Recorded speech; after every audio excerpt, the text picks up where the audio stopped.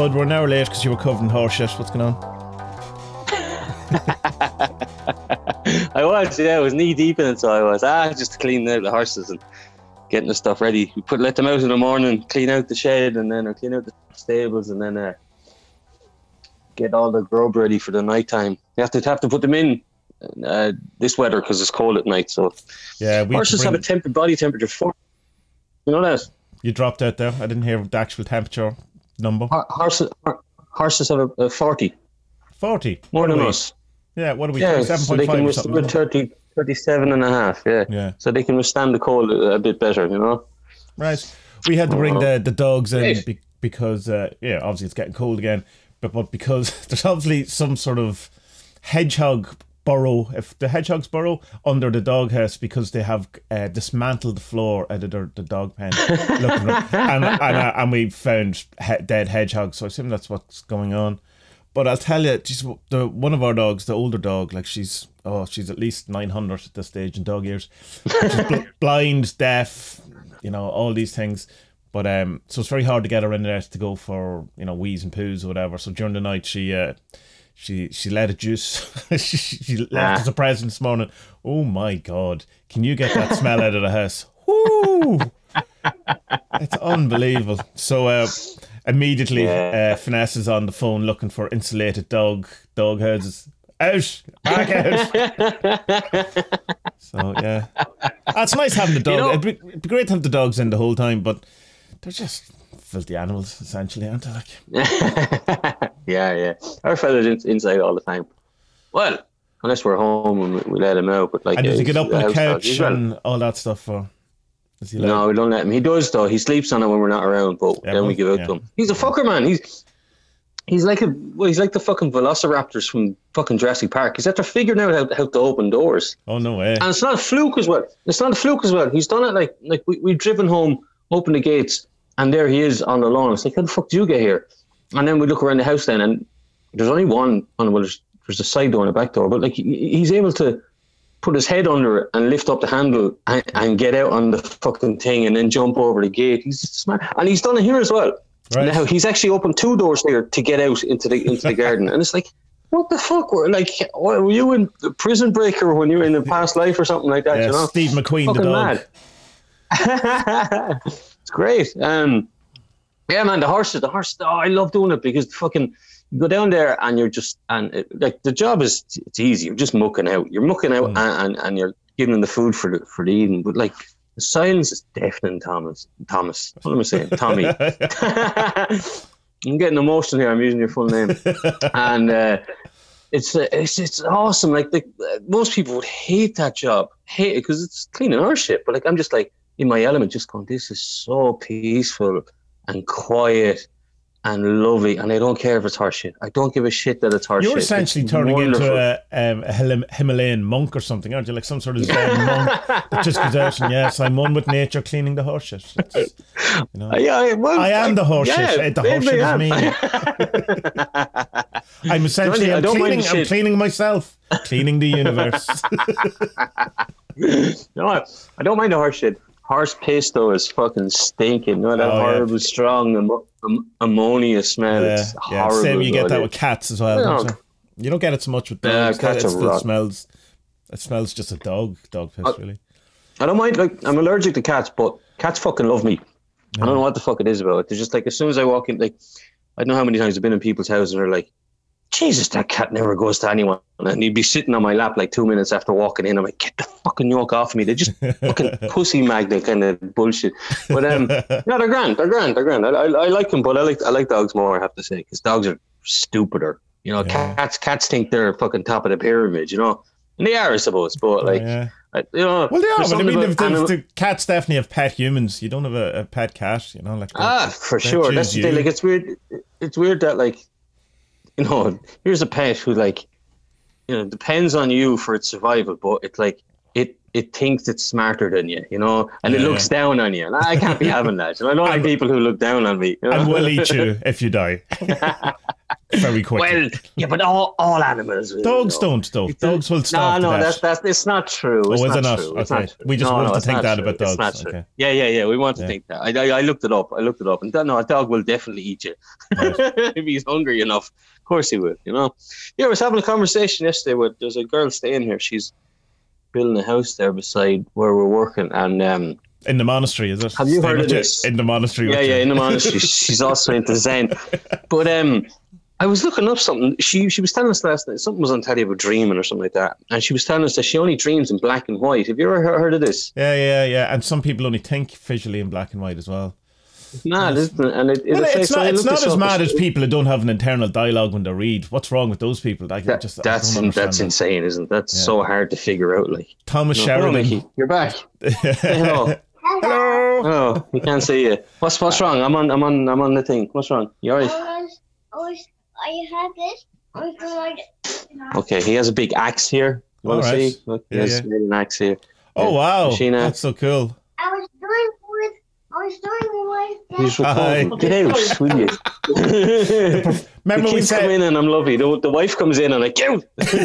Bye, Medina. Remember we were saying a couple of weeks ago that we were going to lower the quality of all our output. it now just mission accomplished. Family time. What was I saying? Yeah, this thing is 12% of people dream in black and white. So it's normal enough. So and I fell down a rabbit hole looking up fucking research papers and stuff like this, and apparently there's 4 reasons, I think. Did I write them down? I did write them down. While you look for that, Thomas Sheridan says on one of his videos that, the people who don't think or don't have the internal monologue thing, that they're not actually real people. He said they're not, the NPCs, they're not real. Thomas Sheridan's a terrible human being. So he's a very unique individual. I'll be more charitable than you. I'd say he's unique. I kind of checked in with him there recently, and I went, "Oh yeah, let's not do that. Let's run away." I mean, look, his occult knowledge is outstanding. It is. He knows his shit. Yeah. But his politics is as a person. Horrible. Yeah, it's like that's the thing. I did spend a lot of time with him, as you know, last whatever it was during the lockdown.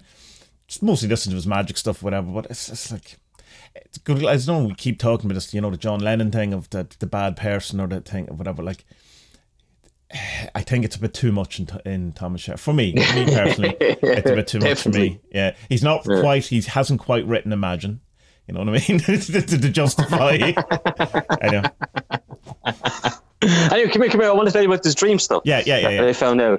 So it's 12% of people, and there were studies done in the 60s when color television started to become more popular, or people had more access to color television, and so they started doing these research into people who dream in color or don't dream in color, and it turned out that prior to the invention of television, most people dreamed in a kind of sepia. All right. Colors weren't as pronounced in dreams before television. So that's mad. Like our dreams have changed because of... And the other thing then was you could be a psychopath if you dream in black and white. That got a good reaction from her. Yeah, that seems true. Yeah. No, it was there was only 3 things. And the third thing then was on a couple of woo blogs that I came across, and the argument is that when you dream in black and white, you're seeing the world or you're interpreting the world how your conscious and your subconscious sees things. So one is black and one is white. Oh, okay. So and it means that you're in alignment with both your subconscious and unconscious. I'm not buying that at all. I mean, but it's a cool idea. It's a cool idea, but I mean, it's like, so like this picture, I have in my head, I'm dreaming about my dog or whatever. Oh, and it's black, white, and that's somehow, I don't know. That's one of those things that sounds so ludicrous that it probably is true. That kind of way that it's just like, that's definitely not true. And that's what I was thinking as well. Yeah. It's so bizarre that it's like, that's probably real. Do blind from birth people have any sort of visual dreams? I assume not. If telly has turned our dreams from black and white or sepia, whatever way that's pronounced, into colour, then I assume they don't. I wonder, yeah. I'd love to have like in the next 50, 100 years, whatever, when we become cyborgs, we'll all be able to experience. What's the thing where you feel colors? Synesthesia. Synesthesia. Yeah. Well, it's well, that's the mixing of the sense. It's not just that you'll smell whatever or taste colors, or you can smell blue. Yeah. Isn't that mad? It'd be cool to experience it for like an hour or two, and then it would just wreck your head. Well, there's one it would wreck your head. Well, not if that's all you've ever known, So it's just. Well, of course. There's one thing that I can kind of understand it a wee bit in that when you do, and you might have found this with learning music and stuff like that certain notes or certain keys tend to evoke a color. Like for me, the key of A is red. Which is quite strange. Yeah. D is brown, but it's odd then when I went looking into, learning some sort of perfect pitch. Rick Beato wouldn't be helpful. Wouldn't be. He doesn't agree with that. Relative. But it's done by colours. And I was going, I can't because A for it was blue. I was going, well, I'm not getting on board with that at all. You should look that up when you're listening back. Look it up and see how it ties into, because the Tree of Life. Kabbalah Tree of Life. Yeah, I did look it up with so did the chakras as well, and they didn't line up for me. Didn't match up with maybe you're living on a different wavelength, man. I'm on 432, not 440. Yeah. 5G coronavirus everywhere. We're all gonna die. You following this monolith story? It's fucking amazing. Yeah, vaguely, like kind of. It's what, 3 of them now? Is it? Am I right, or is it 2 of them? So no. So there was one in Utah, and then it disappeared like a couple of days after it was discovered. Right. And since that's gone missing, the new one has turned up in Romania. Nice. and there was something else I saw today. Someone in Utah had taken a photo of a UFO type thing, and it was this massive. It looked like between kind of 2 clouds, like a higher cloud and a lower cloud, but there was this black column, like a monolith, between the 2 clouds connecting them. And it's like, this is odd, man. Something's going to happen. Something's going to happen December 21st, man. Something's going to happen. Yeah, I'm getting excited, but I also go, what's going to be is they're going to release an announcement that they're remaking 2001, and it's all been a big product placement. That's all of these exciting things tend to be quite. Or to go full conspiracy, what it was. That's what they want you to think. So right now there's a meeting going, right, we have to pretend that this was a plan. We'll have to remake 2001 because there's monoliths just popping up everywhere. We'll quick get a film and get someone to direct it. Yeah. Can we make a 3-hour epic in the next fucking 12 days? Yes. Yes. Yes, you can. Throw enough money at it, of course you could. Yeah. I think it's that. And I hope it's like KLF type. Not prank, but ritual thing. Prank type of thing. But I suppose you have things like the Georgia Stones. If you ever looked into them, they're quite weird. No one really knows what they are, but they're basically instructions for what happens after the apocalypse, or when there's been some sort of huge culling of the human race. Again, I mean, it's definitely written by a Christian. There's no question of it, given the type of wording and stuff. There's stuff on up in, that seed bank. There's a couple of seed banks up in Nordic countries. Have you heard of these? Yeah, they have similar things. They've had to come up with. I was watching a thing about this in a documentary, but it was only mentioned they only spent about 5 or 10 minutes on it. But they were saying that like they're trying to come up with with some sort of system or code or language, so that like if humans all die out, then these will still be there for what comes along next. And they're talking to like it might be like the dogs evolve the fastest and become like us. So like we have to have something that will that they can understand, like, Yeah. And it's like, imagine that's your job. What a fucking cool job. What do? I translate stuff into dog. Into dog, yeah, or into cat language. So basically, it's designed, for the cats that will evolve. So nothing is on a table, so they can't pawn it off the table, side the edge of the table. We left all these seeds out for you. Why are they on the floor? Fuck you, Stop eating the seeds. Stop eating the seeds, stupid bird. Mad, it's a mad world, Tommy. Absolutely mad. What was I'll tell you about as well. Yeah, we had an awful fucking session here last night, man. I told you the father-in-law used to be an alcoholic. Well, you're always an alcoholic, aren't you? When you're an alcoholic, are you? Yeah. I don't know. But every now and again, he gets a wind, and we drank a bottle of poaching last night between me and him mostly. and that was fun. I had never seen him drunk before, and but like, it's a mad thing as well to think that like, a lot of alcoholics are like, oh, I can never touch it again. But like, I don't know. I think like, I wouldn't class that as falling off the wagon because he's so in control and he knew what he was doing and he said, fuck it. Yeah, I don't. Get drunk. It's hard to know because I also know alcoholics who, well, definitely alcoholics who now have occasional drinks and are quite fine, or even one who's back to socially drinking. But I mean, there has to be a class of alcoholism that you're dealing with a problem or masking a problem or trying to sort a problem or not looking problem. That when that problem goes away, that in some sense that the need for the thing has gone away too. I don't know enough about it. I'm Irish, so I am practically an alcoholic, but functioning. I think, but it's also that other thing of like that. It's only really a problem when you stop functioning with it, really, isn't it? Like, I mean, like, there's so many functioning alcoholics that you never even know about, like.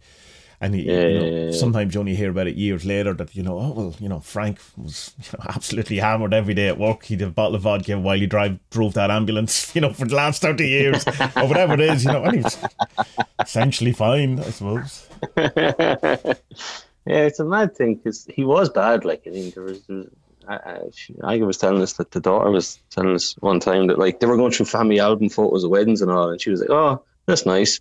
Usually at weddings, I would find my dad underneath the table. Right. No, shouldn't laugh, but like, it was. But like, I think it's I'm kind of bigging him up, because I'm kind of impressed that he got over that horrible part of his life, and when he wants to, he can still kind of dip his toe back into it occasionally. Like. Look, and what does he say about it? Well, how does he describe it, or does he? He had a bit of a hangover now this morning. All right, I think driving was kind of hard for him this morning because there's ice everywhere and snow and stuff, But no, he's fine. He's fine. But sure, look, I mean, you go out into the fresh air and fucking fill your nose with harsh shit. Hangover's gone pretty quickly, yeah.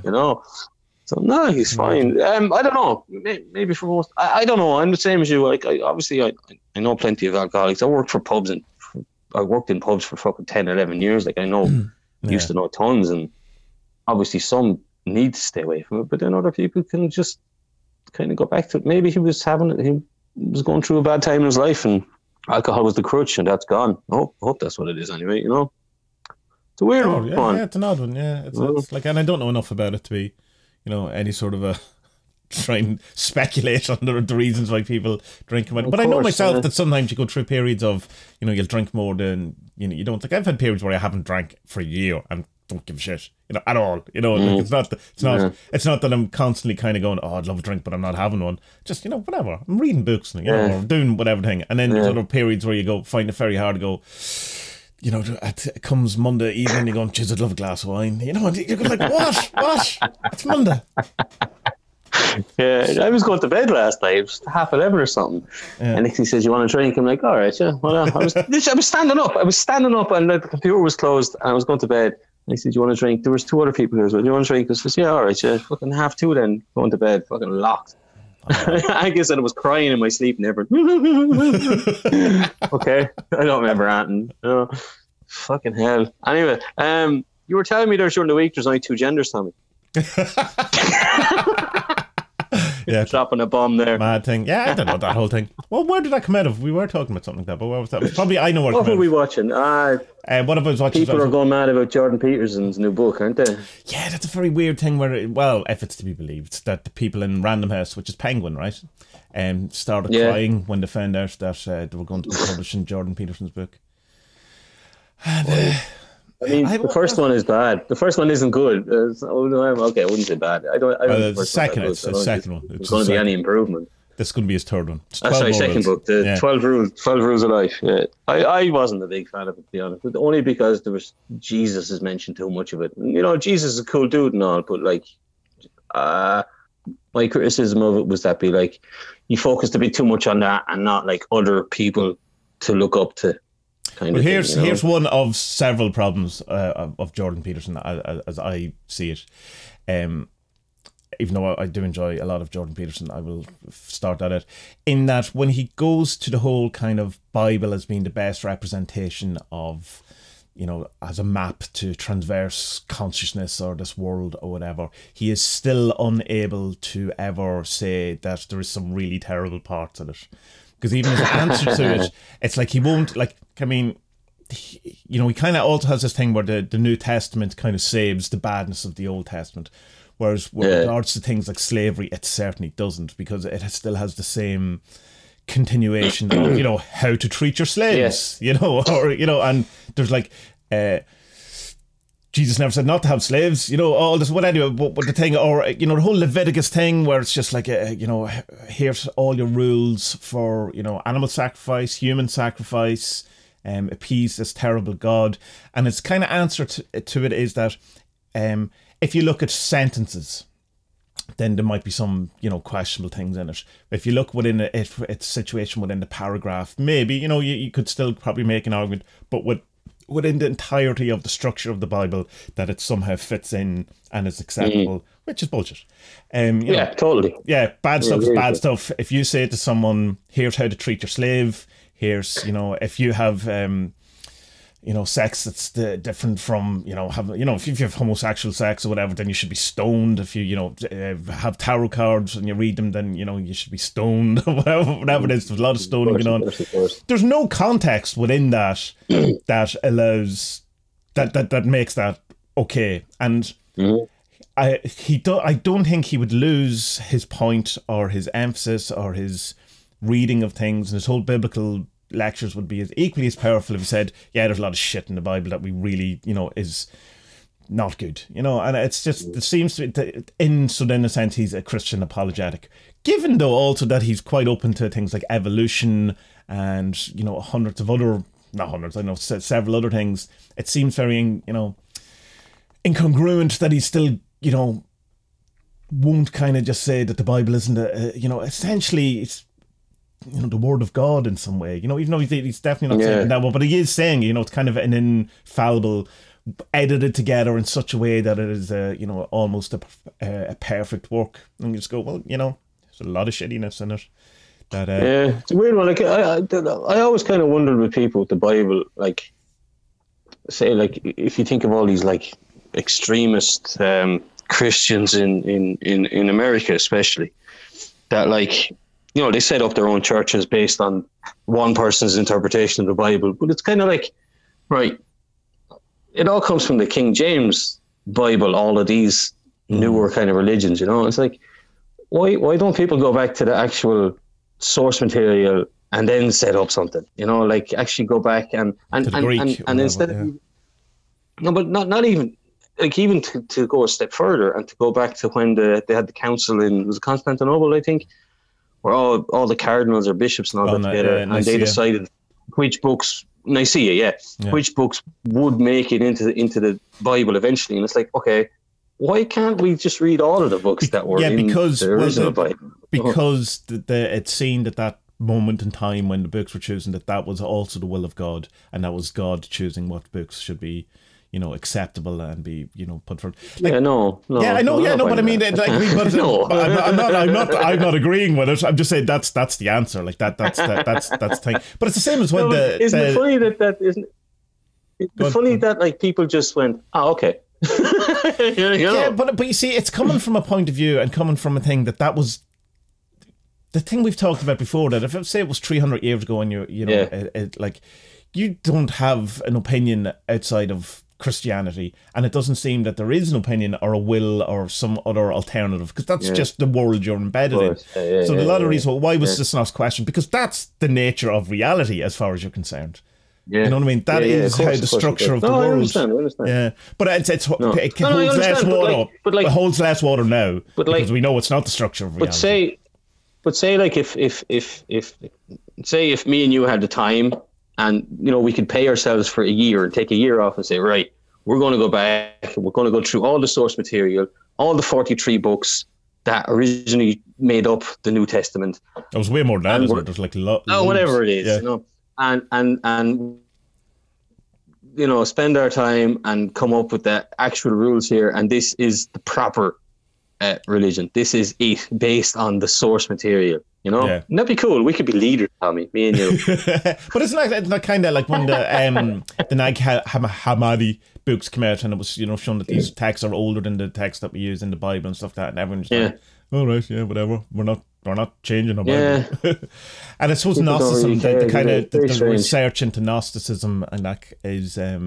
But I suppose that this being the Peter Kingsley podcast, that's kind of what Peter Kingsley's trying to do. Doesn't go back to the source of where all this came from and see what what they actually said and what was the actual nature before it got turned upside down. Yeah, of course. The I think I've only an hour or two left in the Darkening Age, and I presume the last hour are references and shit like that. Is it?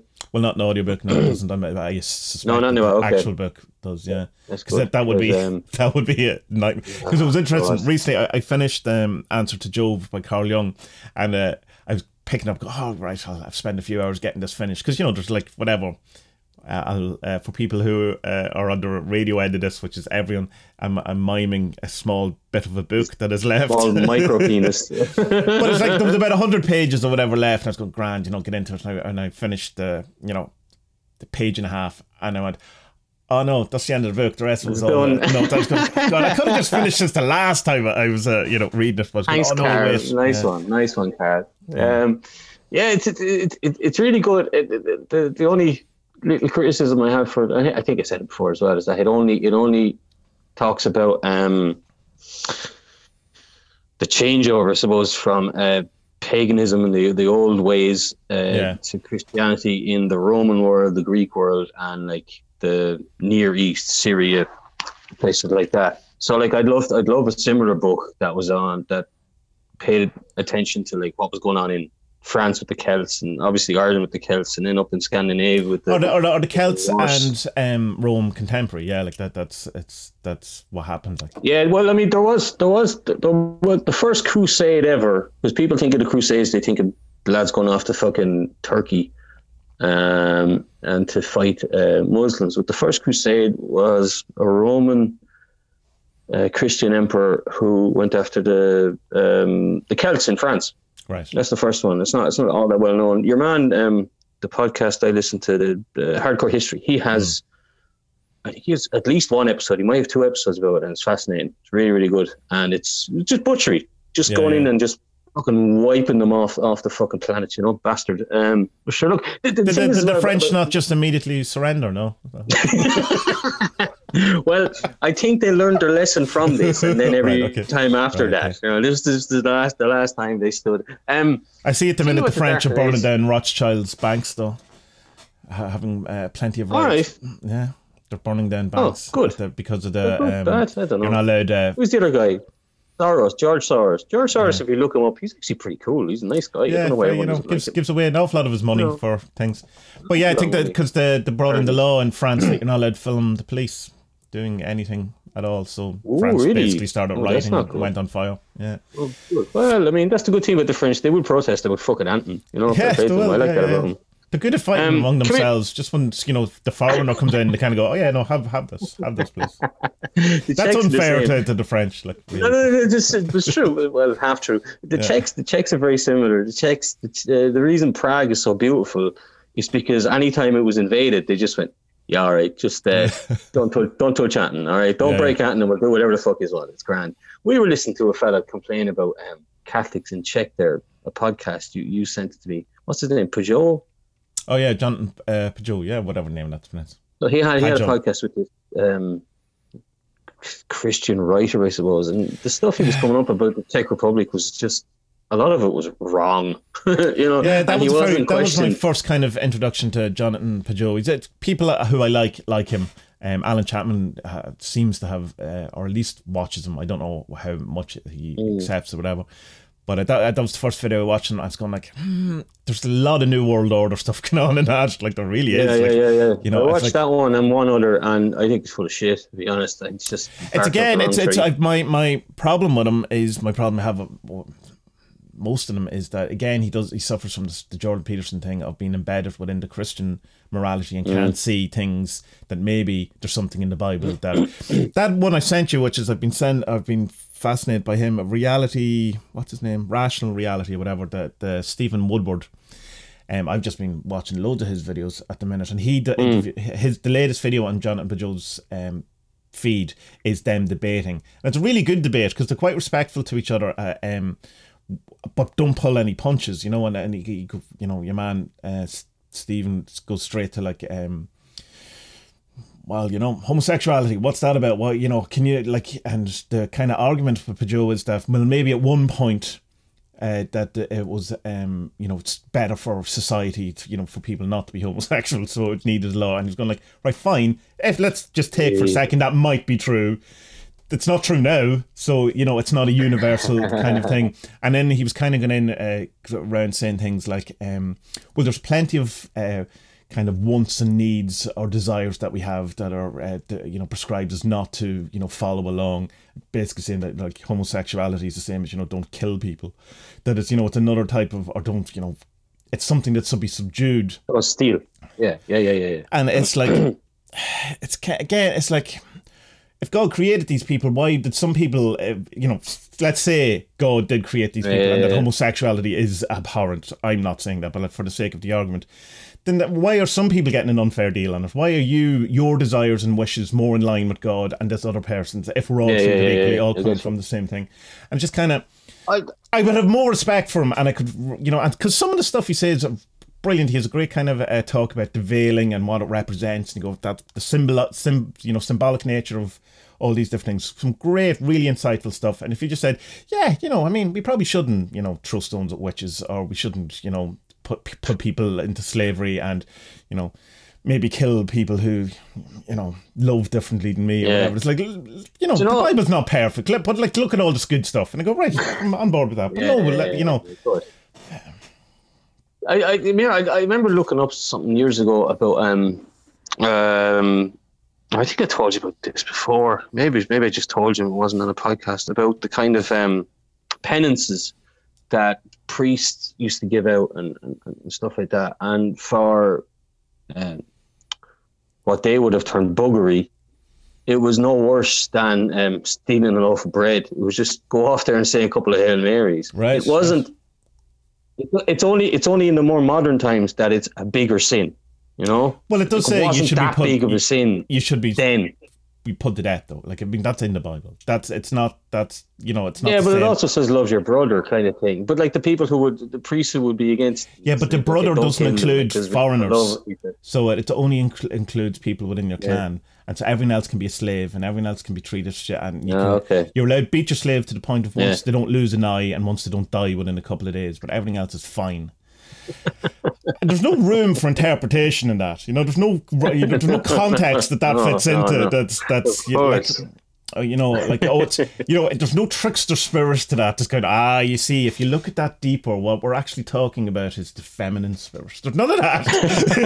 It's just shitty man, being shitty to other man and claiming that God said it was okay. But again, not to dismiss the entirety of the Bible. There is, the archetypical story of Jesus is fantastic. It's great. It's like, it's that whole thing of, although there's an answer to this, that is that it's the worst thing that can happen to anyone. That he's shunned from society, shunned from his family, shunned from thing, punished, beaten, murdered, and he does it all voluntary, and he sees the injustice of the world and all that, and it's this archetypical. You're leaving out one. He had a ginger girlfriend as well. That's worse than that. Well, the kind of because Jordan Peterson bring this up in one of the Sam Harris debates, whatever those semi-scripted things are. But Sam Harris goes, well, there is one thing worse than that. What if it was involuntary? What if you didn't want it to happen? And he's kind of like, there is that. That's a bit of a bigger injustice. But, archetypically, it's a great story, and the resurrection, the 3 days, the man God, the son God, all of these things that, float down through it. So it's like not, there's plenty of babies that should be retained, with the bathwater. That should be a thing. But acknowledge the bathwater. That's just, my problem with apologetic, or what are the Christian apologetics? Not what it is. People are just fundamentally say that it's all, like, fine. Look, it's a mess. Yeah, it's a hard one to figure. I don't think we'll ever figure it out, but it's a hard one. It's a hard one for me personally to figure out why people don't question it a bit more. Like, you know, I love bringing up the thing about you can't eat shellfish, you know, to Christians and all. Because they're just like, no, it doesn't say that. It says, no, hold on, no, let me Google that for you. It says you can't eat shellfish. You can't wear mixed cloth. So look at you. You're supposed to be fucking Denim Dan today, man. What the fuck are you doing with a fucking cotton shirt? Can't have a tattoo. No tattoos. Yeah, it's just a bit. Like, come here, to get back to the darkening age for a second, like it's good, and it's sad to think that so much was destroyed. But like, I kind of had this thought that it's in our like, even at a very kind of macro level, it's very, very fucking human nature. Because like, as soon as you say, you know, if you move into a new house or a new flat or something like that, straight away you stamp your authority on it. You take down all the old picture frames and put up your own. You know, so like, even at that level, and I think it just kind of went little bit out of hand with the Christians. I suppose the difference though is that when you get, you know, move into your own flat, is that you've paid the deposit, you've paid the rent, you know, you've made it legal. If you just go into someone else's flat and start taking down the pictures, removing the TV. No, but I mean, what I mean is that, like, it starts something small like that, like putting up your own pictures and curtains and all that kind of stuff. But like, when it gets out of control, then that's when you. But like, I mean, I sent you a picture during the week of down at the end of the road here. There's the one standing wall left of the old Cirkiev church, not Cirkiev, it's the Polish word, Orthodox Ukrainians. I told you before, Ukrainians and Poles used to share this part of Poland. And after World War II, there was the fighting continued between the ethnic Ukrainians and the Poles here for control, you know. And a lot of churches were built. And it's like within the 10-minute drive of me, there's about 4 or 5 of them where there's only one wall. Right. That remains of a church. Well, I was married. I sent you photos during the week as well. I was married in one of these churches. It's fucking gorgeous. It's beautiful. And it was lucky that it wasn't burnt down. But like, this is also kind of one of these darkening age things, because they just wanted to erase the Ukrainian culture that had been here for so long. You know, Ukrainians. It's a fascinating history, because like, even the name Ukrainian comes from the Ukraina, which means it basically means people without a country, or means people of the border. Right. So they never really had a country. And then during World War II, the Germans says, look, help us and we'll make sure you get a country after World War II. World War II ends, Germans lose, the Ukrainians are like, fuck. Well, we want a country. And so they kept fighting, you know. Horrible. Even in my little village here, there was a massacre. There was 30 people killed. Just herded into a shed. And it was the Polish army did it. The Polish army herded people into a shed, torched it, and just civilians, you know. But it was for retaliation for some. It's just always tit for tat in these civil war kind of things, you know. Horrible, really interesting story, but like, just horrible shit went down, you know. It's mad, but like, it just shows you that, like, you know, like we're listening to this Dark Age book and we're thinking, oh Jesus, isn't it terrible what happened 2,000 years ago or 1,500 years ago? But it's like, it fucking happened down the road from me 60 years ago, 70 years ago.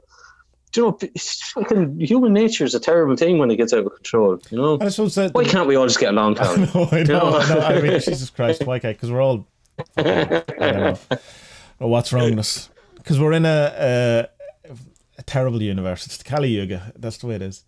The worst thing about the darkening age is what is the times and the places that we know nothing about, that has been absolutely properly wiped, like the cultures and things that we just have no recollection. Like, I mean, you know, the whole Reddit conspiracy of Tataria, or, you know, this entire nation that's been wiped from history books.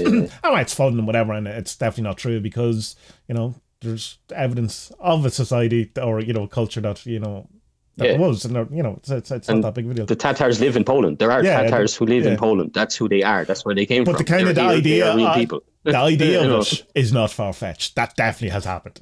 There's no, because of the dark age of Christianity and because of the prevalence of paganism, I suppose, and we can see it and we have evidence for it. But there's definitely, plenty of tribes or cultures that have been just totally demolished and paved over, and we'll never hear of. Yeah. Which I mean, of course, you don't even hear about that much of Byzantium and stuff. Byzantium, no. That's an awesome history. But there's not a lot of it. It's a very niche kind of thing. But the Byzantinians were like, they kind of just realized that the game was up for their culture, and they just went, this isn't working. So we'll just become Ottomans. Because they had to they were the last kind of remnants of Greek society. They were big into their poetry and performance and prose and stuff like that. That's who they were. They were the ancient Greeks still living in recent enough time, and then it wasn't going anywhere. It just kind of wasn't working with the modern world. So they just kind of went, oh, okay, let's become Ottomans then and see what happens. They become little stools at the bottom of no, the Ottoman is where you put the feet on. It's odd that humans could transform into that, though, isn't it? That's how the all of them should be called Byzantium. That evolution or devolution. Yeah, wood-evolution. Carpentry. The carpentry. It's the theory of carpentry. The world according to carpentry. So Spud, before we devolve any further, KLF documentary. You watched it, the new one. Oh, come here. I'll tell you the wolf story first. Yeah. So I was working away with the boss man, and we're working in the house, and he says, look, we have to go get some timber. So we get in the car, hook up the trailer, drive down to another village, and we go into one of the places that he keeps the horses. And there was this old building that must have been, I don't know, 100, 150 years old. And there was all these old rafters and beams left over, and some of them are grand. So he pulled up he parked up the trailer. I got out, and he wasn't doing his back as fucked. So I was lifting in all these massive big things. They're heavy enough, like. And while I was doing it, and I've told you about this plenty of times before, I like being in that type of work because you're just in the zone. There's nothing else in your mind other than what you're doing, I think there's a great freedom in it. Like even the monks in early Christian monasteries, they would talk about this when they were transcribing texts, copying one to another one. They would just had this flow of work that was going so well, and they would talk about how this was like a meditation, being close with God and stuff like that. And I have to say, I kind of feel the same way. That when you're in this flow of work and you're doing what you're supposed to be doing at that perfect moment, everything goes wonderfully well, So here I was anyway, and I was loading the things into the trailer, and I bent down to pick up one, and I heard something in my head say, wolf. And I immediately turned around, and there's this massive, steep, mountainy hill just across the river from us. And I just stood there and I went, there's a fucking wolf looking at me. Where the fuck is he? I know he's here somewhere, So I spent about 2 or 3 minutes there just looking for this thing until your man realised I wasn't doing that. And he said, hey, what are you doing? I think there's a wolf over there. What? Shut up, will you? Be fucked, kind of thing. But I sent it to you, and you were like, there was definitely a wolf. Definitely a wolf looking at you. And I mean, it's the only thing. There had to have been. Or a very crafty cat. I'll project wolf into Spud's head. Wolf. I'm convinced it was, though. I'm absolutely convinced it was. Because there's loads of wolves here. The boss man drove down to the horses there one morning last week.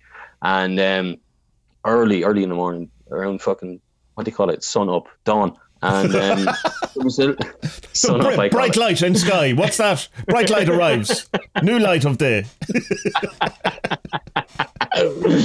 There was 11 wolves we saw in the field right beside where we were driving. So there's loads of them down here. I think, I'm going to tell myself forever that was a wolf. A wolf got in my head. It was like warging in fucking Game of Thrones. Although you didn't watch that. But then again, it wasn't on the TV show. It was only in the book. The book was way better because they were able finished, though, is it?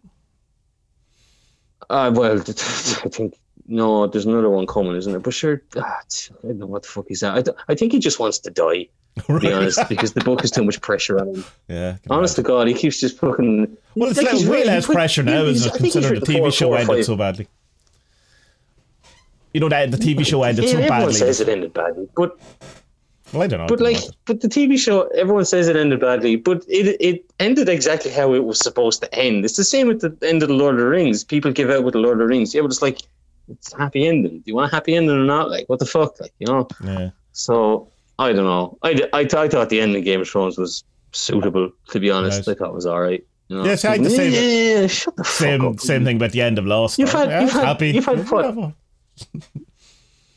You've had 10 seasons of free entertainment, and you're moaning that the last 2 or 3 episodes are. Oh, HBO's not free, yourself, Spud. You have to pay for HBO. All right, yeah, that's right. Yeah, I obviously I don't even have HBO in Poland. They probably do. I don't know. Anyway, KLF, Tommy. Yeah. So there's documentaries by the same guy who did the other documentary, which was Best Before Death. Paul Dunn, yeah. Which the one that we talked about previously. Well, we talked about the 17. We did on that Bill Drummond episode. I think we talked about both documentaries, didn't we? Yeah, we did. So this was filmed.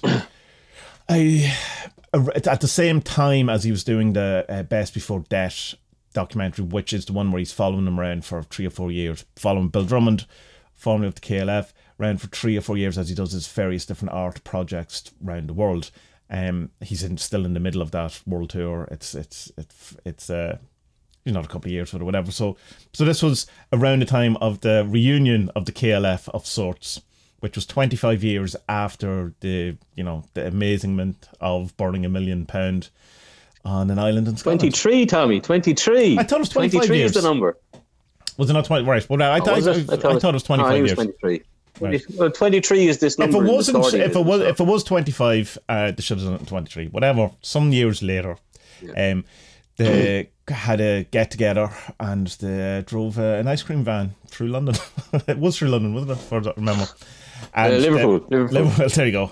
I should have let you do the introduction. You have notes. I'm going by my little old brain. But it's a very different documentary from Best Before Death, which is a very kind of it's an intimate, with Bill Drummond. It's very coming, from him. It's about him. It's interviewing him, the people around him. Whereas this documentary is more about the periphery, as far as I can see, of the KLF and the people around it, rather than it's not following Jimmy Cauty around for the 2 weeks of the event or Bill Drummond. It's the guest stars, the background that come in. It's the thing around which the drama unfolds, but they're not, apart from here and there, they're not really present. But it ends with Jimmy Cauty, I suppose, with the great shot of Bill Drummond just cutting wood in the background. It's so perfect. Cutting wood for no reason. No reason. We're going to do an interview. You can just know I'm just going to cut wood. I'll just get perfectly on the rule of thirds as well. There's no problem here. You see, at one stage, he puts down the saw. He looks at it, scratches his head, blows into his hands to make it look like he's been fucking there all day. It's like, you fucking joker. What are you at, you clown? It's pretty fucking hilarious. I thought this was really good. I think I liked it more than you, to be honest. But don't get me wrong, I didn't dislike it. It was more. I was expecting more. I don't know, like the other ones where it would be more of the lads. The lads, yeah. I'll enjoy it more when I watch it again. I would say when I know, what I'm not. I think what I liked about it was that it kind of showed how far the tentacles of the KLF have reached and how it has touched people's lives, kind of thing. And there's one part of me that's like, if I was in a band and you had these type of strange, obsessive fans, that would freak the fucking shit out of me. Yeah. I was telling you before that back years ago when we were doing the Poland podcast, we ended up at this art exhibition. One of the lads, the American lad, he was an artist, the resident artist in the college, and he did an exhibition. So we turn up at this thing, and after we hang around and have beer and whatever, and we're at this table, and there's, I don't know, 10, 12 of us kind of thing. And almost everyone sitting at the table knew us from the podcast, and we didn't know them at all. Right, and it kind of freaked me out a bit, because they knew stuff about us, personal stuff that we had said on the podcast, not on purpose, just yourself. Yeah. You loose lips on the podcast, and they knew tons of stuff about us. And we're sitting there going like, I don't know anything about you or these women, They were, and also they were gagging for it. Like they really wanted to have sex with any of us. Any one of us could have had any of these women. You know? Thankfully, I had my wife with me. No, absolutely not. No. I'm a happily married man. And it was a very, very strange experience. And when I was watching this, I was getting kind of rings of that, just going like, it must be so bizarre for them to have these fans who are like that. But then some of them seem so fucking normal as well. And it's like, you've bought one of these bricks, haven't you? No. I was going to, and then I didn't. I suspect I will, though. It's not that I kind of went off the idea. I just didn't get around to it more than anything.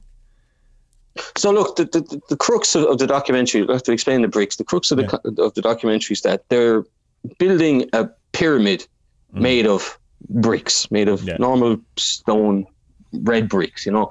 But what they want you to do is they want you to give 23 grams of your cremated remains, and that'll be put into the brick, and then the brick is sent off then and is put into this pyramid. So it's going to take, you know, they reckon about 200 years to build this kind of thing. So while I think it is a cool and interesting idea, I don't know if I was trying to think like what bands do I love that much that I would do something like that for? You know, I'm a massive Pearl Jam fan and Led Zeppelin fan, Radiohead as well. And I was thinking, like, I don't think I'd do it for any of them, to be honest. I think it's too much of I think it's this weird problem that I have in me, this kind of shadow, or whatever you would call it, that like I kind of have to see myself as a lone wolf looking at the community rather than being a part of it. So, and I always find this thing of this longing and needing a community, especially around bands and celebrities and all that kind of stuff. I find that very, very strange. Like living in the village where I am now, I obviously know that a sense of community is incredibly powerful and needed, because, you know, I don't have a fucking sander. I need to go next door and ask for one, kind of thing. You can't do that in city because there's no sense of community. So I totally understand that sense of community, but a sense of community that's connected with a band or with an artist like that, I find that hard, and I can't explain why. I don't think the words are coming out properly. No, you're explaining. I absolutely understand it. Yeah, it's loss of individuality, I think, is the thing of like be seen as just one of the you know, one of the many. You know, it's like, this is not the right word, because it's like a loss of specialness, and it's not exactly. I don't think you're not doing it because you want to be special. It's more closer to specialness in the individual sense. And if you're going to in some way join a cause, possibly a band doesn't seem to have that much kudos. You know, it seems trash, or you know, I mean, build a pyramid to flippant. That's exactly the word. Yeah, like build a pyramid to end, you know, world hunger or something. You know, like although and as well, Tommy, like if it isn't flippant, then it's obsessive. And obsessive is very strange. That's worse. You know, that's worse. Whereas if it's flippant, it's like, I might do it for the crack. Well, I'll tell you why I was interested in it. You're not really taking it seriously. Yeah, well, the reason why I was interested in it is that I think it would make me slightly more interesting, that as a person to go, when I die, I'm going to be in a pyramid built by Bill Drummond and Jimmy Cauty, and it makes it a bit more interesting. Which is so I'm getting the opposite of what you would get from it, in that you're getting lost into the collectiveness war. But the reason why it only works for me is because there'd be no one I would ever talk to who would probably even know who Bill Drummond or Jimmy Cauty is. So there's an exoticness to it. But if, let's say it was U2's pyramid, where everyone is aware of it, and you know there's no uniqueness, then I have exactly what you're on about. So I would go, well, I'm to be in Bono's pyramid. You know, everyone, you know, it's common. Only commoners go into Bono's pyramid.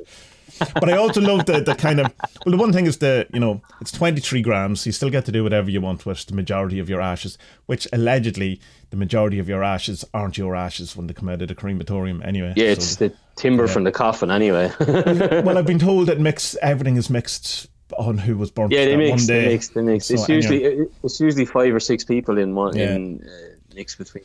So the chances are my 23 grams in a pyramid is going to be Fred, who died the same day as me, rather than me. Anyway, but there's just something. One of the other things is I actually want the brick because when you sign up for it, they send you an actual brick, not the brick that they're going to use, but just kind of, you know, they have to justify, I suppose, the £100 in some way, and then you get Tommy, I could give you a fuckload of bricks for £100. No problem there. Am I really paying £100? But it says KLF in this brick. Can you give me a? It probably doesn't even say KLF in the brick. I could probably carve KLF into a brick for you if you want. I could probably do that myself. In fairness, a breeze block just with KLF written on it. But obviously, I'm not that intrigued by it because I still haven't done it. But when I heard about it first, I've gone, I'm definitely doing that. And then it's 3 or 4 months later, I'm going, yeah, I haven't done that. that's interesting.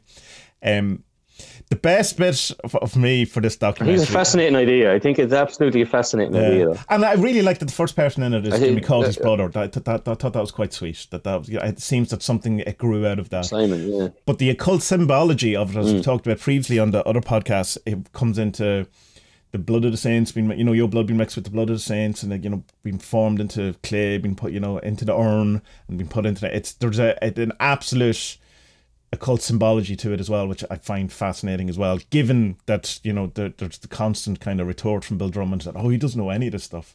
He fucking does. There's no question. Like, he's not stumbling upon all of this just haphazardly.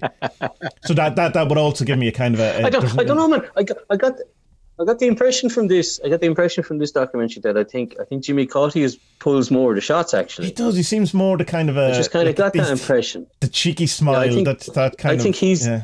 I think he's the magician here, and I think Bill Drummond is just someone.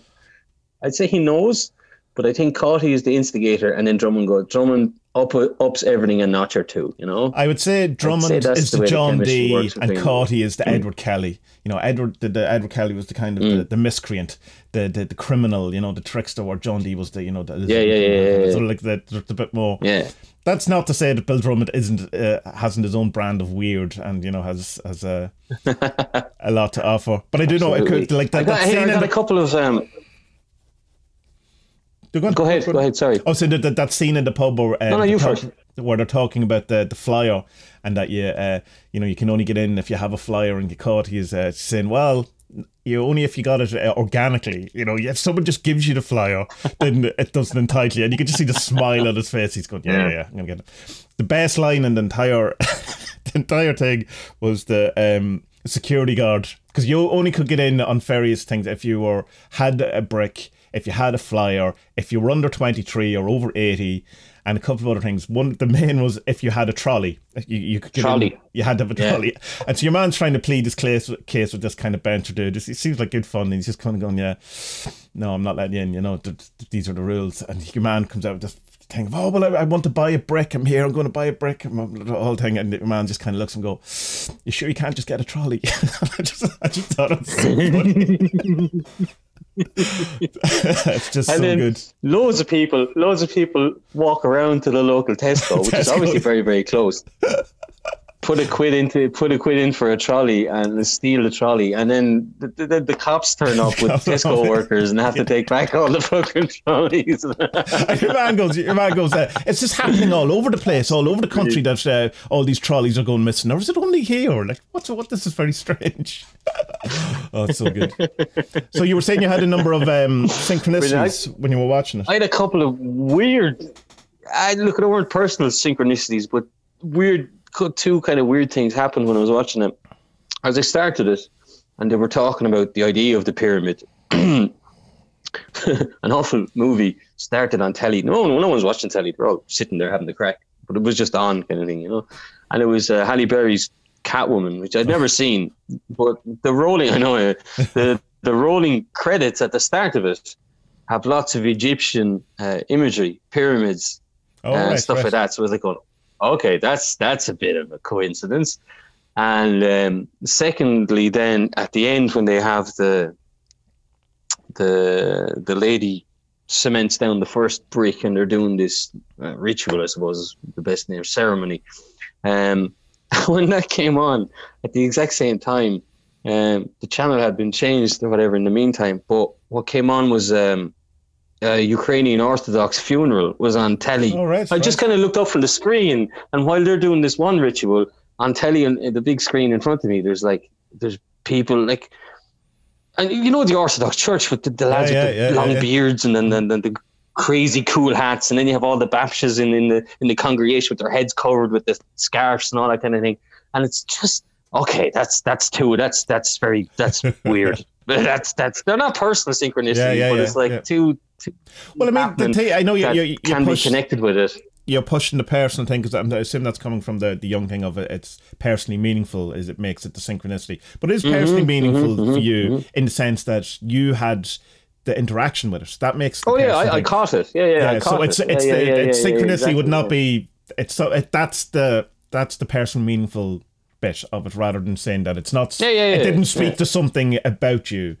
That's not what the personal. It's just, I know you understand, but it's just for. It wasn't about me, but it was about the movie. It was a bit strange, you know. It was. What else happened in it? There was the Undertakers were interesting. I like them as a couple. There was these two Undertakers. Yeah, they were good crack. They were. Just kind of go to William Blake's grave. That's interesting that he's buried with 8 other people or something. That's sad in one way, but like, since the guy who wants to be in a pyramid with 2,000 other people, you know what I mean? Like, for God's sake. At least 2,000. Yeah, whatever. That'd be loads. Yeah. Yes, they went to William Blake's thing and they had this little interview about why they became Undertakers, and they're a very kind of artistic-y or hippie-ish type of people who were like, they said that they were approached by KLF and asked about this thing, and they jumped at the chance because they're like, well, this is like this is an opportunity to be an Undertaker in an artistic kind of sense. You know what I mean? Obviously, how arty can you be as an Undertaker? Like, well, should I use this shade of rouge on the lips, or should I, whatever? Like, I don't know. Should I wire the mouth shut with nylon today or with leather?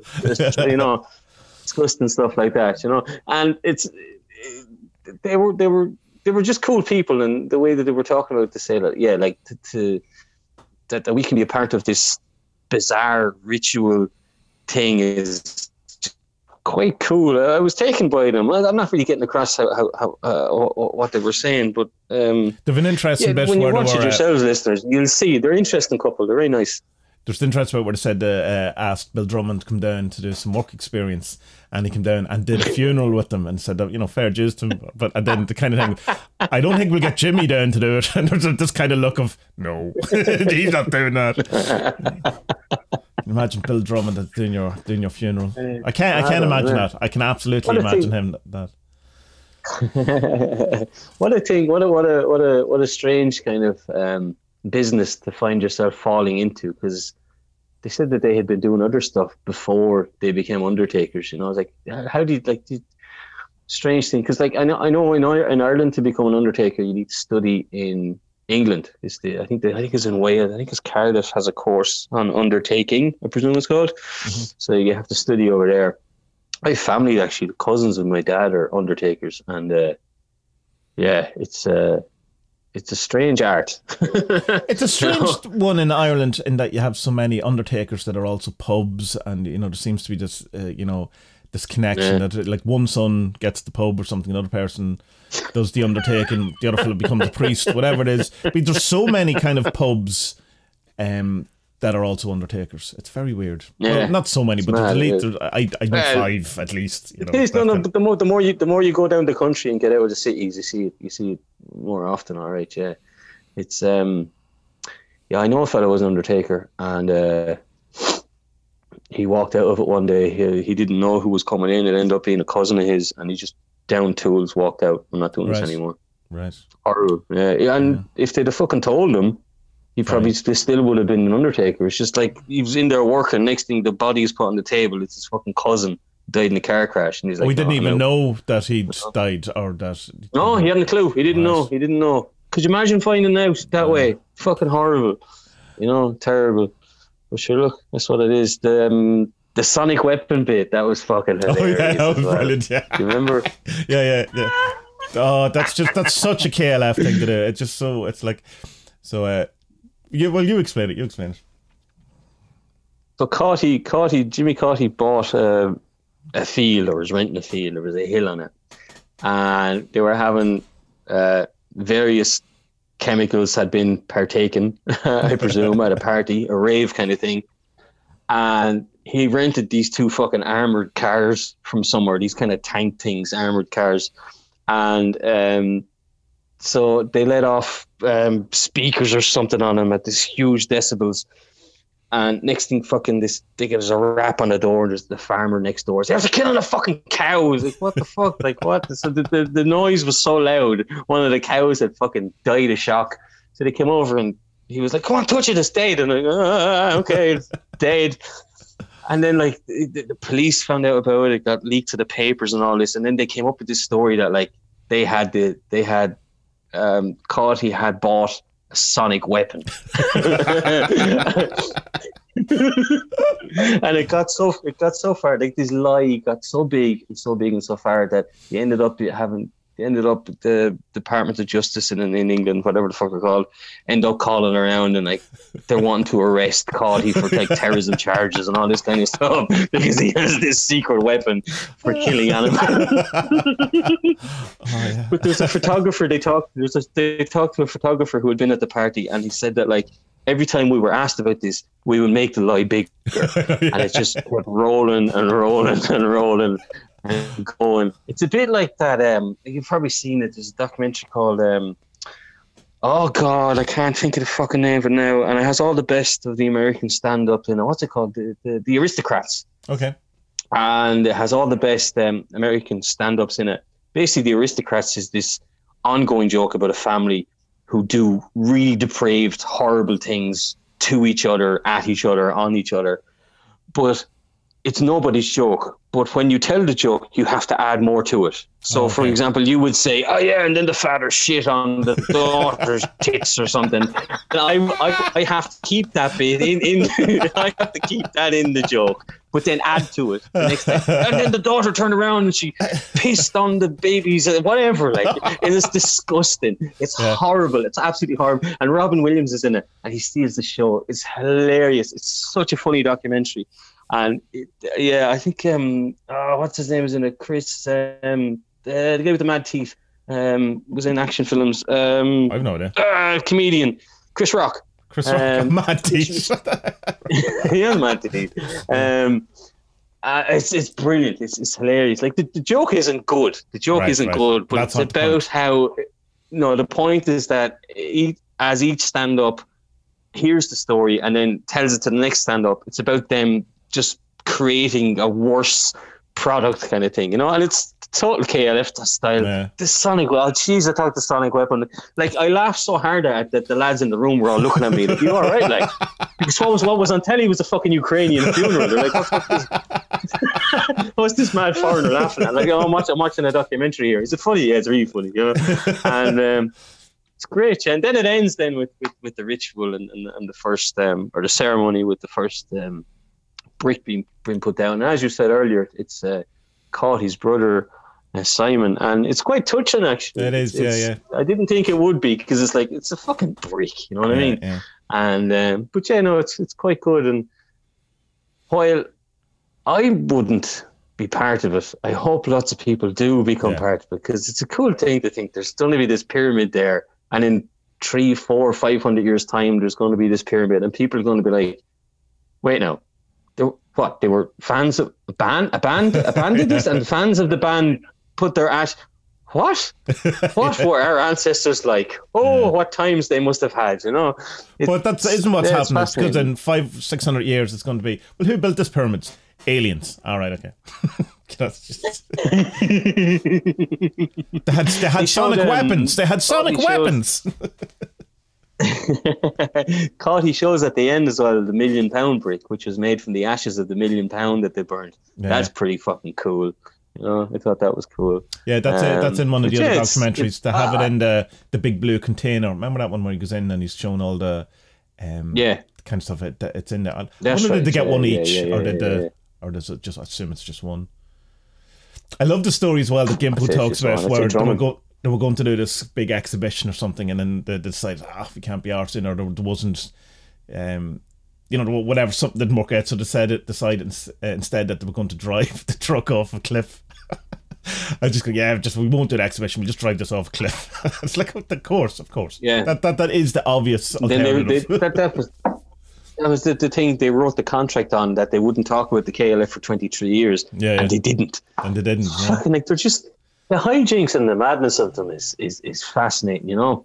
And I do think John Higgs' listening... points of saying that he reckons, which he doesn't in the book, but he reckons, and he's interviewed in this, that he thinks that maybe they burnt £1 million so people would leave them alone, you know, and just, can we just stop this nonsense of this insanity? And the only way is to do something really, I don't know, bizarre or whatever. But it's interesting, and Gimpo, I think, says later on that he goes like, you know, back in the day they were able to burn out, you know, £1 million because they had the money to do it and stuff. Now we have a budget.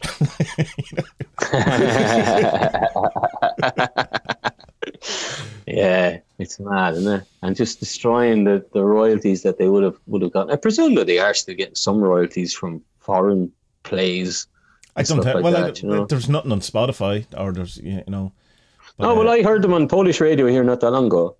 Oh yeah, they have to be getting of people who them. actually have the CDs playing them. You know, there has to be some sort of music licensing. Yeah. No, but like radio plays and stuff like that, like from all across the world, they'd have to be getting a check for a couple of grand every year. You know, they'd have to. Maybe it's not that much because I don't know how popular they are now. I mean, like, what I love about the KLF is the madness and the Discordianism of them. Yeah. But like the music, like, really take or leave, mostly leave. Yeah. You know, just, I wish they were better. I wish they were better music. Not better. You know, it's not better. Just different. Maybe if they were a rock band or something. You know, that's just because that's my kind of sensibility, my aesthetic rather than the kind of. Although I do like electronic music, but yeah, it doesn't. But I have this with an awful lot of artists and stuff where they're more interesting to me than their actual art. Like to a certain extent, I'm like that with Grant Morrison and other people I've talked about before. They're more interested in Grant Morrison than necessarily his run on Batman. You know, I don't really care about his run on Batman, but I listen to him talk about it because that's really interesting. You know what I mean? So it's the same as I listen to. I love Bill Drummond and Cody talking about their music and their approach and all that. That's fascinating. But the actual, you know, songs don't really care either way. Like the Tammy Wynette song, grand, you know, it was a big song, so it's, you know, kind of there in the cultural background. Music, like, you know?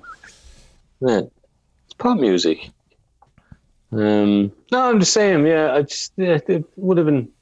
But there's a bit at the start when Jarvis Cocker sings the Justify the Names song, and I wrote to you, I was like, yeah, man, they should reform with Jarvis as a singer. Jarvis Cocker's he's a brilliant singer. He's absolutely brilliant. He's such a distinct voice and accent, you know. Well, not distinct accent, it's a Sheffield accent, that's not distinct, but I mean it's unusual. I think it's Sheffield or Leeds, isn't it? He's from anyway, it doesn't matter. But he's a great singer, and if they did get back and did gigs and stuff with him as a singer, you'd be like, okay, fuck it, I'll go along to that, all right, for sure. You know? I wonder, have they done other music that, you know, under a different name that, you know, and you just never heard about it? Well, like, I mean, you might know the music, but you don't know it's them. Like, I think it would get out, Tommy, because there's too many kind of, it's like Pearl Jam and Grateful Dead fans. Like, these are hardcore fucking fans and they'll know everything about the band kind of thing. So if they did, I would have gotten out by now, you know. Very interesting, lads. I think what kind of helped me a bit understand them a bit more was that, like, I had never gotten around to it, was listening to the Safarian podcast with you. And so learning a little bit more about Discordianism in, like, proper understandable English that isn't hijinks and trickstery and all that kind of stuff. So I'm more and more convinced now that they definitely Caughty 100% knows what he's doing, and this is it. Like, he's read that book and he went, this is me, I'm doing this. You know. And I think Drummond, I'm not so sure if Drummond really knows what he's doing, but he's kind of like, he just kind of amps it up a bit, you know, which is great. Yeah, it's a great pairing of them. I haven't really looked into much of what Caughty has done since. I know he's basically an artist now. That, like, the last I looked, like, he does installation pieces, and he's a couple of books and a couple of, you know, sculptures, I think. But it's kind of only a very cursory look at it. I must look into him because he looks like Billy Connolly now, doesn't he? With the white glasses and the long beard and all. It's like, that's pretty fucking cool. You know, good look. Get it wherever you can find these films. Welcome to the Dark Ages. It's good. Vimeo, and I assume it's on. It'll eventually go out to all the different places. His other one has got an official release now. The Best Before Death, which is the one we talked about before. It is only came out this week, But it was shown on telly though. But I don't think there's any subsequent. Yeah, it was shown on BBC Scotland, wasn't it? Yeah. That's where we got it, wasn't it? BBC Yeah. Scotland. Yeah. So there's no I don't think there's no re-editing or no extra feature. Like the extra features on Vimeo is you get a subtitled version. Oh right, awesome. So, But this one is made differently as well. There's usage of, there's actual graphics and stuff in it. Yeah. There's Like it takes a good special 6 or 7 minutes of an intro of weirdness, like before it gets to it. Like yeah. The intro is very different feel than the previous ones. Like you wouldn't think it was done by the same director. It doesn't have remotely the same feel to it. No, because the other one, the other one is kind of like, it kind of could have been made by anyone because it's just a cameraman following someone around and asking the odd question. But this one, there's style and direction to it. I wonder which is good. So because the first one probably was done for BBC Scotland originally. That there was a kind of a form. Sure, maybe so. Maybe that was. Yeah. I don't know. Maybe so. I don't know. He's on Twitter. I could ask him. He was hardly commissioned. But he was hardly commissioned by BBC Scotland. He would have gone to them with the idea, surely. I suspect, but they would have said, we'll give you money if you do it that isn't 10 minutes of mentalness at the beginning of it, and you have this kind of an actual mandate of some sort. You have to follow the style rules and stuff like that. No, it's great, and I'm happy I watched it because I've had it there for a while, and I was kind of putting it on the wrong finger. But did you watch the other version, the one you give me of the YouTube one, which is a fan No, there's one on YouTube which is all fan made stuff of the different things that went on around Liverpool. I connected with it. No, but when I saw that this wasn't the proper one, I didn't bother. But you were saying there's lots of the same footage in both of them anyway. Well, it just very cursorily went through bits and pieces, and I could say, there's at least 2 bits that I've seen that were in the other documentary, but there's an awful lot of stuff that isn't. Like it's not. Yeah, I think there was a good thing about this as well compared to the other one was that like it gives you a pretty decent idea of the KLF's history as a band, whereas with the other one you're expected to know who the fuck Bill Drummond is. A lot of people because we're in the generation where like we're actually not old enough to have been around when the KLF were around. We would have been in early teenage years. If that. It's late 80s, so like I'm 10 at the most, so 10, 11, something like that. So we kind of missed it, So you get to see it kind of like how influential. Like, they were fucking massive. They were probably the biggest dance act in the world at the time, kind of thing, completely by accident how they got there. But no, they had a manual. They had a manual. Yeah, okay, they had a manual. In fairness, that's true. All right, and so it's like it. But it's like that thing with the fans. Like you can see that like a lot of people are. Excuse me, now. For some people, it's a bit of a nostalgia buzz, and I think that's what maybe I don't like about it, because I wouldn't be a big fan of nostalgia, to be honest. Like. Okay, like obviously I listen to old music, Zeppelin and all that kind of stuff, but like, I don't really see any point in like, putting up Jimmy Page posters and stuff like that. You know what I mean? Or like I wouldn't like, okay, maybe if I had the money, I'd buy a Jimmy Page signed Telecaster or whatever. But like no one has that type of money. But it's kind of like that kind of dedication to nostalgia. I find a bit weird, But look, whatever floats your boat, if you're into it, obviously that's you're into it, bully for you kind of thing. But it's just a personal thing, It's that thin line. That's what I was saying to you earlier. It's a thin line between like what's flippant and what's obsessive, Well, there's not a thin line. They're polar opposites.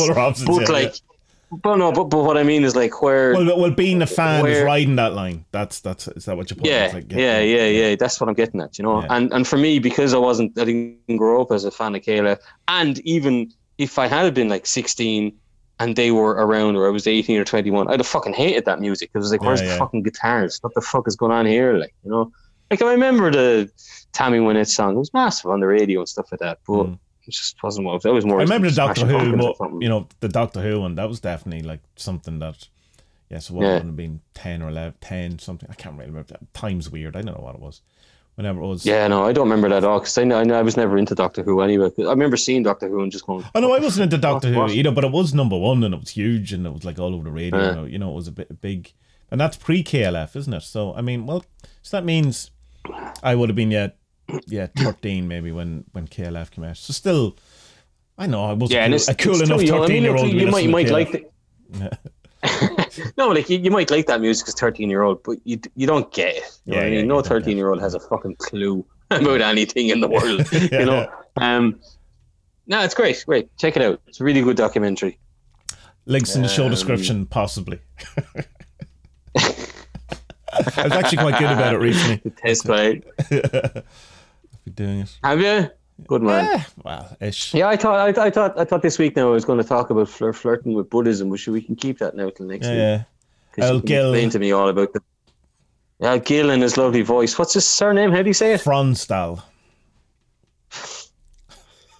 Okay, Gil Fronstal. Obviously, his parents didn't like him at all. Like when he was born. Well, it could be worse. Gilbert. Hello, Gilbert. Gilbert the Buddhist. Gilbert.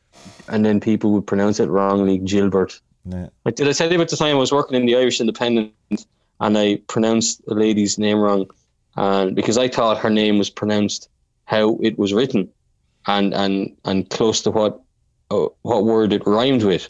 Yeah. You see, I thought her name was Regina. Yeah. Her name was Regina. Yeah. And so my career in the Irish Independent didn't last very long after that. But it's like it's so weird words. Just before we go, the biggest thing about words I learned this week or last week was that hyperbole is pronounced hyperbole, and it's the same word. And I was like, going, what? But it is. I know. Say that again. Hyperbole and hyperbole are the same word. They're the same word. Yeah. But why is that? And what was it? Well, no, it's because hyperbole isn't how it's pronounced. It's hyperbolic, but it's hyperbole. And it's English is such a fucking fuck up of a language. It really is. There's that thing about like you can spell fish as a PHY. You can spell fish without using any of the proper letters. It's PHY. Let me think of it. PH is FYINS. What's the H then? And I think is a C. Is it C? I see something, I don't remember, but yeah, you can spell fish without actually using any of the proper letters, and it's just a fucking useless language. It's awful. I don't know why it's so popular. Like, how many tenses have we got in English? You think there's past, present, and future, like most fucking languages. Yeah. Past, present, future, and like conditional, and maybe, and maybe tense. Look. Fucking Jesus, it's a mess. Polish has the four tenses. That's all. It's great. Yeah. But the English is it 16 tenses or something like that? And trying to explain to people when you're teaching them, it's like, okay, but why? Why is there different past tense? And you're like, well, it's basically just to emphasize that something was going on in the past. Yeah, but it's finished. Look, listen to me. I only speak this language because of 600 years of fucking occupation, all right? It's not by choice I speak English. It's because I have to, all right? There's no such thing as free will. Bye-bye, Tommy. Bye.